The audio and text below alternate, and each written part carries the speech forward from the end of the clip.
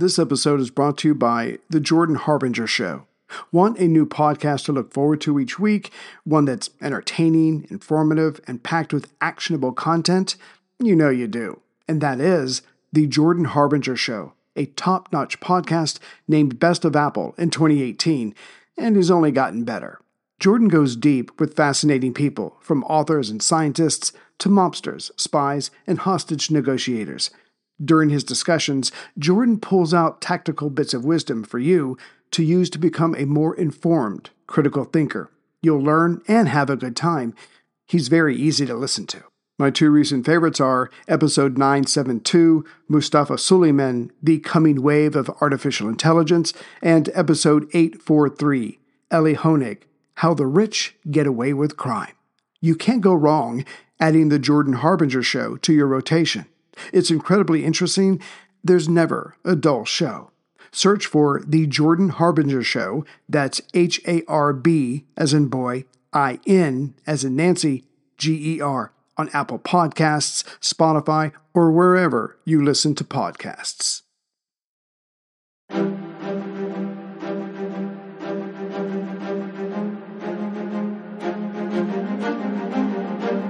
Hello, and thank you for listening to The History of World War II podcast, episode 334, All Roads Go Through Malta.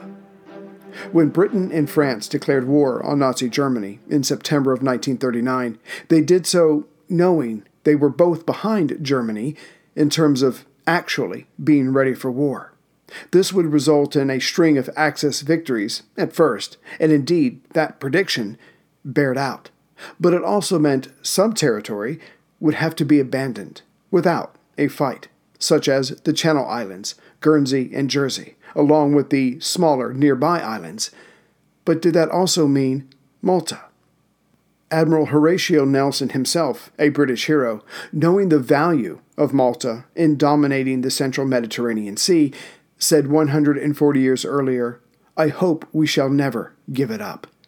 To which Admiral Andrew Cunningham of the British Royal Navy, the current C&C Mediterranean, as of May 1939, heartily agreed.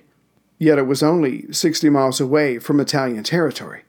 Fortunately for the Allies, when they declared war against Germany and Berlin replied in kind, Mussolini wisely stayed neutral.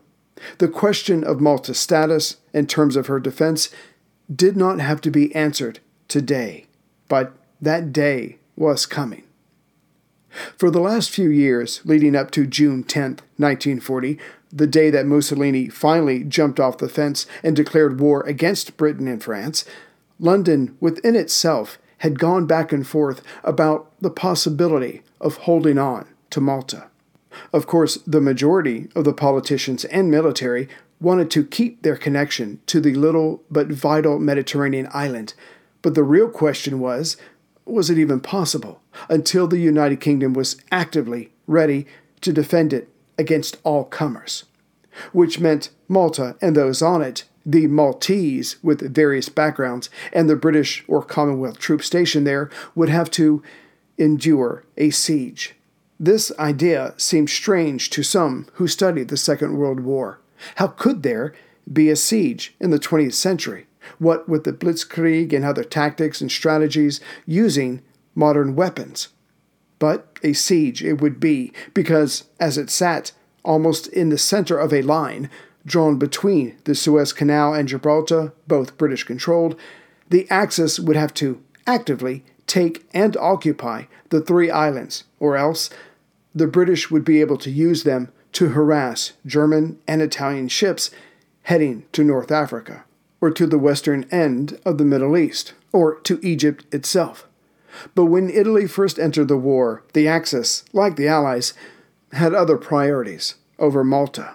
Yet that did not mean it could not be bombed into submission or surrounded by the Italian fleet, thus negating its use. To be sure, Admiral Andrew Brown Cunningham, or as he was called, ABC, worked hard to make sure that neither one of those options would happen. ABC had been in the Mediterranean for much of his professional life, starting with commanding a destroyer in the Mediterranean during the Great War. He had practically memorized its coastlines and destinations, even the Kansim, the dry, hot wind that comes from Africa, or the Sirocco, the uncomfortably humid air that also comes from the south, and how they both affected the Mediterranean waters. He also knew that with the rising tension between Britain and Nazi Germany during the second half of the 1930s, along with London's cutting of military expenditures after the Great War, the British Royal Navy would be at a disadvantage in any naval actions against the Italians, to which ABC's solution was to fight aggressively, but intelligently, and it seemed that his theory would be put to the test. It was just a matter of when. As for defending Malta to the last, the majority of the Maltese felt the same as ABC. Though there had been moments of tension between the Anglican British leadership and the Catholic locals, theirs was a mutually beneficial relationship, but more on that in a moment. Even before the first bomb fell on Malta, Cunningham and the British at large almost lost the island and the two other smaller islands with it, Gozo and Comino. What happened was, though ABC hated paperwork so much, most of his orders were single sentences, still, in October of 1938, he was appointed Deputy Chief of the Naval Staff of the Admiralty. The new First Sea Lord, Admiral Sir Roger Backhouse, had plucked ABC from the Mediterranean, as he needed a fighter, one who knew intimately what Mussolini was already calling Mare Nostrum, or Our Sea. As it was 1938, London was in a frenzy to rearm, for war was coming. Everything had to be updated, and a lot of it produced. But as there was only so much money, everything had to be prioritized, which begged the question, what about Malta? As much as ABC wanted to test himself against the Italians and the Germans, he found himself battling instead with agents of the CID, or Committee for Imperial Defense, for funds. As it had been 35 years since the Wright brothers had first achieved flight, and the world's militaries had incorporated fighters and bombers into their arsenals, the question of anti-air defenses was paramount. In 1935, Malta, 17 miles wide by 9 miles, had 24 AA guns, but these were obsolete after 3 years. Such was the pace of technology. So the Navy, with Cunningham leading the way, pressed for an update, to which the RAF and Army disagreed.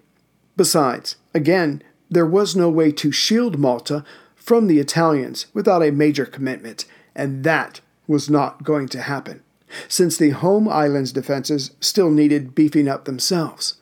Still, in 1935, London's best chance of avoiding this threat to Malta and its other Mediterranean possessions was to separate Rome from Berlin, as Prime Minister Chamberlain and his predecessor Stanley Baldwin sought to win over the bombastic Italian leader from the mesmerizing Hitler. But the winner of that contest was Hitler, as Mussolini helped the Spanish nationals, along with the Germans, in the Spanish Civil War.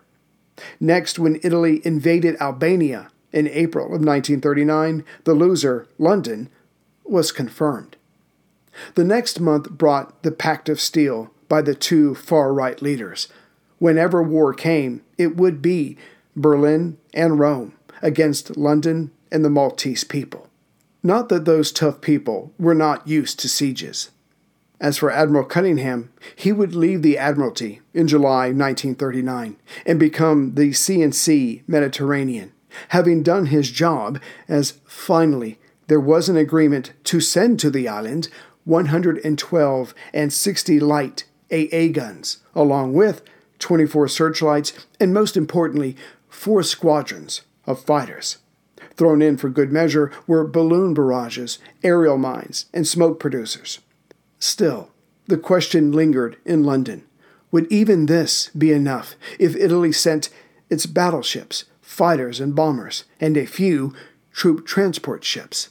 If anyone said yes, it was with a lackluster whisper. And yet, A promise is not the same thing as sent. The above items were promised, but again, when Mussolini did not follow Hitler into the abyss after Poland was invaded, the defensive measures were not sent to Malta. Why? Because they were not needed, at least not for the moment. For Il Duce, the taking of Albania seemed to whet his appetite. For now. And because Malta did not receive the promised items, the British Mediterranean Fleet had no choice in April of 1939 to move itself from Malta to Alexandria, Egypt, to which Admiral Cunningham joined it the following April of 1940. He had stationed himself on Malta since November of 1939, hoping his presence would give the idea of sending the fighters to his headquarters more weight. But that had not happened. Still, the Maltese did receive the first part of something for the military there to use. In May of 1940, the locals unloaded the following: 145 bicycles, 400 tons of sandbags, 200 pigeons, 8 rabbits, and 15 soldiers. One can assume to take care of the pigeons. This left the island with 34 heavy AA guns to protect its 3 airfields and the non-existent planes, which was actually not entirely true. When Air Commodore F.H.M. Maynard arrived in January of 1940, he was informed that his command only consisted of a few Fairey Swordfish, old biplanes from the early 1930s that were now used to pull targets for the AA guns. Hey everyone, Ray here. I've been using Yahoo Finance, our sponsor today. And like many of you, I think about my golden years, and I hope they're golden. I have a Roth IRA with Fidelity and another with Merrill, and I have consolidated them into one hub with Yahoo Finance. There, I have access to expert analysis to help me stay atop this ever-changing world. And with Yahoo Finance at my fingertips, I can focus on my goals of paying off my house and getting ready for, me time. And since Yahoo Finance has been around for more than 25 years, they know what they're doing. It's the #1 finance destination, with their independent research, customizable charts, and so much more. With a community of over 90 million users each month, their real strength is helping you on your way to financial success. So, for comprehensive financial news and analysis, visit the brand behind every great investor, yahoofinance.com. The #1 financial destination, yahoofinance.com. That's yahoofinance.com. There have been people on Malta since about 5,900 BCE, and its central Mediterranean location has made it desirable by the people of Europe, North Africa, and the Middle East. Hence, it has had many rulers over the centuries, and each conqueror has left a bit of itself within the Maltese culture. Though where the name Malta comes from is unclear, its best guess is that it came from the Greeks who called the island Mele, or honey. But some contend the name originated with the Phoenicians, as Maleth, which means haven or port, was their label. Either way, the Romans followed suit, and thus the name was burned into the history books. The first people to live on Malta were from Sicily. Proximity has its rewards. But then the Phoenicians came along around 800 BCE and occupied it. Then came the Carthaginians. Again, proximity. But in 216 BCE, the Romans were the new master. But it was the Byzantines, or those of the Eastern Roman Empire, that took Sicily in 535 or 536 CE that helped themselves to Malta as well. Their rule lasted until 870 CE, when the Aghlabids, an Arab dynasty that ruled modern-day Tunisia and southern Italy, took over. But it's around this time that the ownership of Malta becomes murky, as Arab Sicilians moved in large numbers to the island. But Muslim rule, in whatever form, ended in 1091, when the Normans from France took over. The Christians were firmly back by 1249, and the island changed hands several more times, until Charles V of Spain gave the islands to the Order of Knights of the Hospital of St. John of Jerusalem in perpetuity, which did not impress the Ottoman Empire, as they lay siege for almost 4 months, from May to September 1565. The 500 or so knights, along with their 6,000 infantry troops, withstood the siege and held the island for Christianity. Still, there would be other attempts by Muslim Turks, but all to no avail. In 1798, Napoleon did take the islands, but the Maltese, with British help, forced the French out 2 years later. Indeed, it was the Maltese themselves that laid siege to their own capital, Valletta, currently controlled by the French, that ended their mastery.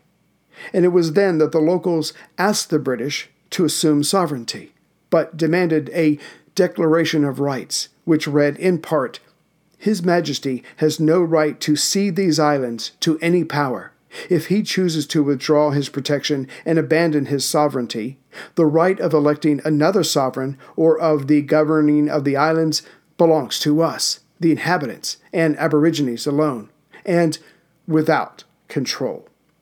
The Treaty of Paris in 1814 made Malta an official British colony.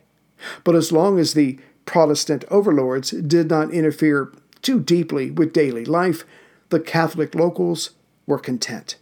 Thus, it would be a British-Maltese team defying the might of Italian and German naval and air power. Thus, when Great Britain and France declared war on Nazi Germany on September 3, 1939, Mussolini wisely kept Italy out of the war, as his country was hardly ready to do battle with both Allied navies in the Mediterranean.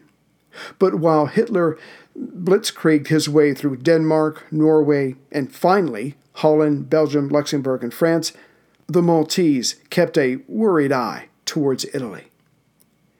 Yet Air Commodore Maynard almost received good news in April of 1940, that is, near the end of the phony war. His executive assistant told him that there were, in crates, 18 Sea Gladiators, the RAF's last biplane. They were located at Calafrana on Malta's far southeast corner. They were quickly unboxed and assembled. Yet 8 of them were already slotted for the carrier HMS Glorious. Thus, they flew away. That left 10, but they were to go to the HMS Eagle. But before they could take off, Maynard contacted ABC and asked if he could borrow them for a while. ABC, seeing a chance to finally do something for the islanders, said yes. Thus, on April 23, 1940, the Malta Fighter Flight was born. Now all Maynard needed were pilots, so he looked around for volunteers. Enough men said yes, so training got underway. But it seems that the Malta Fighter Flight had not so much been born as stillborn, and then reborn. Let me explain. 6 days later, the remaining planes were ordered to be reboxed and readied to be picked up by the Navy. Yet the Navy said when they got there, "Oh, we don't need all of them." So Malta Fighter Flight was reborn, just reduced, now with 6 planes. Maynard got the planes reassembled and resumed training, but the training would be, as it were, on the job. There were to be 2 flights of 3 planes each, but only 2 planes would be allowed in the air at any one time. It was the best that they could do. So, just a mile west of the southeast corner of Malta, the fighters were based at Hal Far Airfield. But, should the Italians decide to invade proper, somehow getting past Maynard's planes and the few torpedo motorboats and submarines, the latter the British still did not think highly of, and London had 12 subs in the Mediterranean, the Italians 115 at this point, there were, based on the island, just under 4,000 men of several battalions. Though the battalions and other units were under strength and needed an upgrade in their fighting equipment. And as Malta had about 125 miles or 201 kilometers of coastline, These troops would not be enough to guard against all landing locations and the 3 airfields that were all on the southern end of the island. With all of Malta's weak defenses, it would be nice, nay paramount, to have all concerned pulling on the same oar, i.e., with the island's leader, one governor and commander-in-chief, General Sir Charles Bonham Carter. And yet, in the spring of 1940, as Malta was about to move to center stage, Bonham Carter contracted pneumonia and had to be replaced. So in came the Scot and strong Protestant Lieutenant General William Doby, who was currently serving in Singapore. On May 10th, the day Hitler's panzers launched their attack in the west, ending the Sitzkrieg, Doby told the Maltese, "We have ample resources of both men and material." This was an out-and-out lie, but when he added, "With God's help, victory will most certainly be achieved," he was speaking the faithful Catholics' language. And on that same day, Prime Minister Chamberlain stepped down to be replaced by Winston Churchill. And though it took a browbeating and some time, Winston got his way. Malta would not be abandoned. On the same day Belgium surrendered, May 28th, Mussolini confidently told his staff that he intended to enter the war. The British picked up on this right away and prepared to make Italy's first day of the war a memorable one, in a bad way. And Governor Doby interned those Maltese who were pro-Italian, another solid move on his part. A few days later, Doby suggested to the locals that they move away from the coastlines, though he said nothing of the coming Italian declaration of war. But the people had taken his speech to heart. The Allies would win, so most stayed put. But with Malta lacking sufficient infantry, having only 4 antiquated fighters, they had lost 2 to damage, matched by 4 subs and a smattering of light surface vessels, along with Admiral Cunningham's outnumbered and outgunned fleet, with again older planes on his carriers that did not have adequate armor plating, Malta was truly exposed. And as Churchill pictured one day in the future, as he had during the Great War, of heading through the Balkans to end this war, Malta was vital.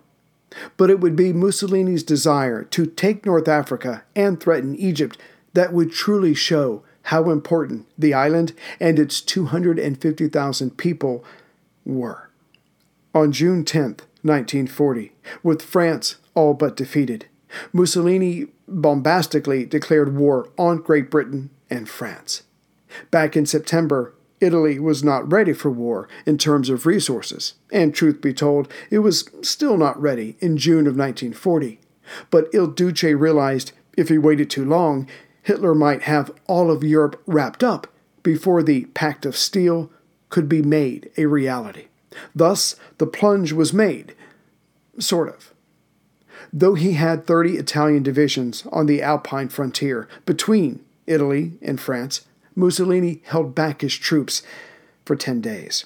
But even when they did move forward, the Italians did not get very far and suffered larger than expected casualties. Still, because of the Germans, Paris fell. The French government moved from city to city, only to have President Reynaud resign on June 16th, to be replaced by Marshal Philippe Pétain, the new head of the Vichy government.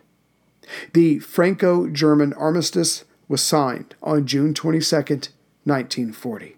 A year later, Hitler would launch another offensive that he hoped would have the same result. Besides the pro-Italian Maltese being detained, back in the UK, Churchill's government decided to intern all Italians between the ages of 16 and 70 who had lived in Britain for less than 20 years. This is the story of the one.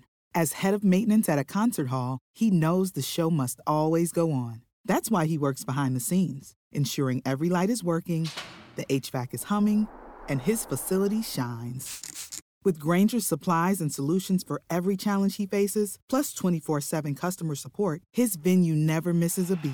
Call quickgrainger.com or just stop by. Granger, for the ones who get it done. With Italy declaring war on June 10th, the next day, all military personnel on Malta were ordered to stand to, or stand to arms, i.e., be ready for anything, 15 minutes earlier than normal. Hence, at 4:15 a.m., the ground troops, pilots, and AA batteries were on alert. Then again, few of them, if any, had actually been in a shooting war, so their readiness was based on theory, and that theory was about to be tested. Just before 7 a.m., C Company of the 2nd Battalion, Queen's Own Royal West Kent Regiment, was already at it, improving their defensive works near the Marsa racetrack at the bottom of the Grand Harbor, aka the Valletta port. Again, Valletta is the island's capital, along the island's northeast coast. Just then, the area's sirens began to build up to a whirring scream. The men of C Company ran and dove into their slit trenches. It was probably at this time that some of the younger men, this being their first attack, wondered, was this trench deep enough? How close would the bombs come? How close could they come and I still survive? All would be answered in time. A few minutes later, explosions could be heard, but relief followed hard upon the fast-rising fear as the men lying in their trenches realized the explosions and rising smoke was to their south. Somebody was getting it good, but not them. Indeed, the receiver of this Italian air attack was the Halfar airfield in the southeast corner, where Commodore Maynard had started up his fighter flight. A few minutes after this, more explosions caused the men of C Company at the racetrack to turn their heads to the north. There, immediately north of the Grand Harbor and the capital Valletta, Italian bombers, coming in at 14,000 feet, were attacking the port facilities. A direct hit landed on the eastern side of the most extended part of Fort St. Elmo, above Valletta. Established in 1417, the jutting end of the Schiberius Peninsula was reinforced by the Order of St. John in 1553, which included better towers and a wall, as it was meant to protect against enemy ships coming into the harbor, but not Italian planes flying over, dropping ordnance. By the time the Italians left, 6 of the Royal Malta Artillery were dead, including a 16-year-old telephonist. Many structures around them lay in ruins, and voices started crying out for help. As for Commodore Maynard's air warriors, they had been ready to deflect any air attacks from 6:30 a.m. onwards. But they should have calculated the slow climbing rate of the Gladiators and moved up that time another 15 minutes or more. As for Flight Lieutenant George Burgess, he was the least ready, currently using the lavatory, when the enemy bombers flew over Grand Harbor to drop their bombs. The sirens throughout the island erupted, as did Burgess, off his seat. A few minutes later, he was taking off. The problem was, by the time he and his comrades were heading north and climbing to attack height, the Italians were already heading home. Which is when the other enemy flight bombed Halfar's airfield, Burgess's home base. Turning around, the British planes were too late there as well. Fortunately, the Italians did not hit anything of value. Perhaps the AA guns there did a better job than they thought. But as the enemy planes were departing from the bottom southeast corner of Malta, this allowed Burgess alone to catch up to the last bomber heading away. Having never fired his guns at a real target, he estimated the proper distance to be when his guns went off. And that's when he found out that he was still too far away. But hearing Burgess's guns, the Italian pilot simply poured on the gas and left the young man far behind. The Gladiator simply did not have the speed to pursue the more modern Italian bomber. Not 30 minutes later, the all clear was sounded, which did not stop the long lines of refugees heading away from the capital and other populated coastal areas. In fact, within days of the first bombing, some 100,000 Maltese would leave the Valletta area for a more interior location. Exactly where would they stay? That would be worked out upon arrival. That afternoon, the second of 3 air raids got underway. Not that those on the ground could know this. That morning, Hal Far Airfield had been hit on the island's southeast corner. Relative to that airfield, if one drew a straight line going northwest from Hal Far, about 4 miles along that line, you'll come into the Lucca Airfield, putting it just under 2 miles due south of the Marsa Racecourse and Polo Field. Continuing that line in a northwesterly direction from the Lucca Airfield, another 5 miles away you would hit the last airfield, Takali, placing it roughly in the center of the island.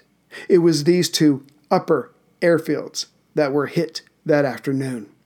And whether it was incompetence or intentional, when Lucca was hit, being only a mile or so away from Marsa, C Company, at the racecourse, got a closer view of a bombing raid. The slit trenches were re-entered.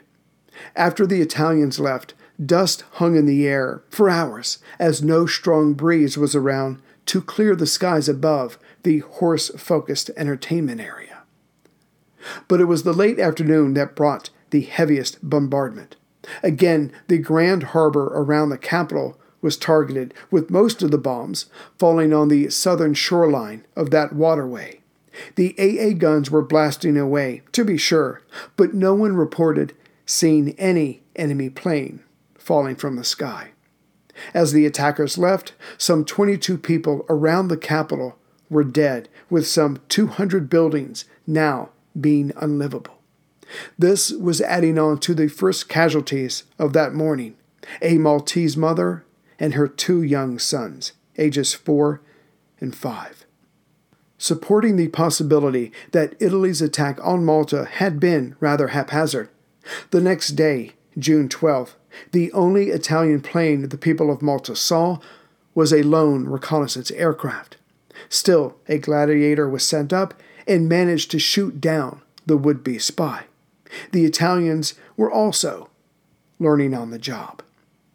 On June 13th, the sirens went off 4 times that day, but only 2 air attacks materialized. The first at Calafrana on the southeast corner, just east of the Hal Far Airfield, which killed 2 and wounded 4 more. When the second raid came, up went the Gladiator biplanes. These 3 defenders, named Faith, Hope, and Charity, harassed the would-be bombers to the point that they dropped their ordnance prematurely. Some landed on the far northwest corner of the island at Melilla, but some of their bombs went into the sea. But it would be the next day, June 14th, that Rome became serious, either about forcing the island to capitulate or guaranteeing that it would not be used to launch an attack by air or sea against Italy, by launching 8 bombing raids that day, covered by fighter escorts, and using a mixture of incendiaries and high-explosive bombs. The war had finally come to Malta. Greetings, everyone, from Central Virginia. So, like me, I hope a lot of you are happy to be back in the European theater. We're going to use Malta to get around the Mediterranean, North Africa, and go from there, then hit Russia and go back to Asia. So we'll stick with this the Mediterranean for a while. So I just wanted to say hello to the newest members and those who have donated, and a couple emails that I got. As far as the newest members, welcome aboard to Peter Allen from Anacortes, Washington, Henry Youngberg from Waseca, Minnesota. Hope I got that right, Henry. Ernesto Rodriguez from Waitsfield, Vermont.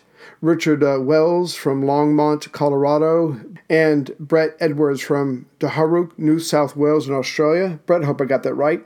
As far as donations, there's Asher Kennan, Lee Grennan, I hope I got those right, Jack Hines, who has started, I don't know, well, he didn't start this, but I've noticed a trend lately is that somebody will donate monthly like it's a membership, but it's just like $1 or $2, but they do it each month just to support the show. So Jack and everybody else who's done that, I really do appreciate it.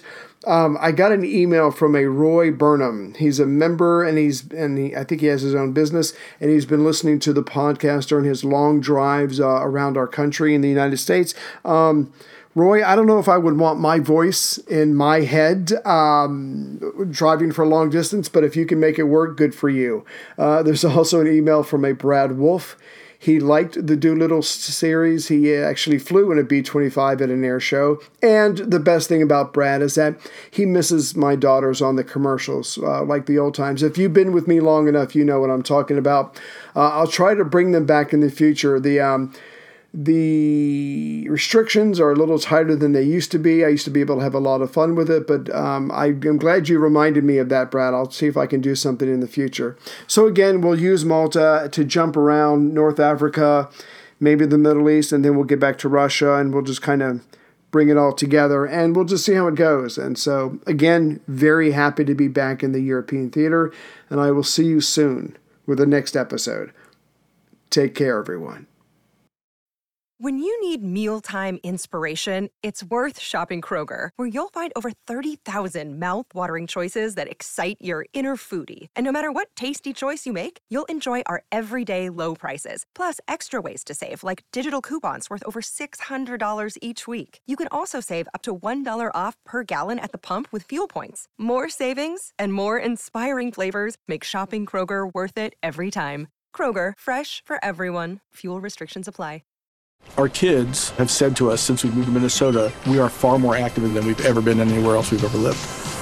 Moving to Minnesota opened up a lot of doors for us. Just this overall sense of community, of values that, Minnesotans have. It's a real accepting, loving community, especially with 2 young kids. See what makes Minnesota the star of the North. New residents share why they love calling it home at exploreminnesota.com/live.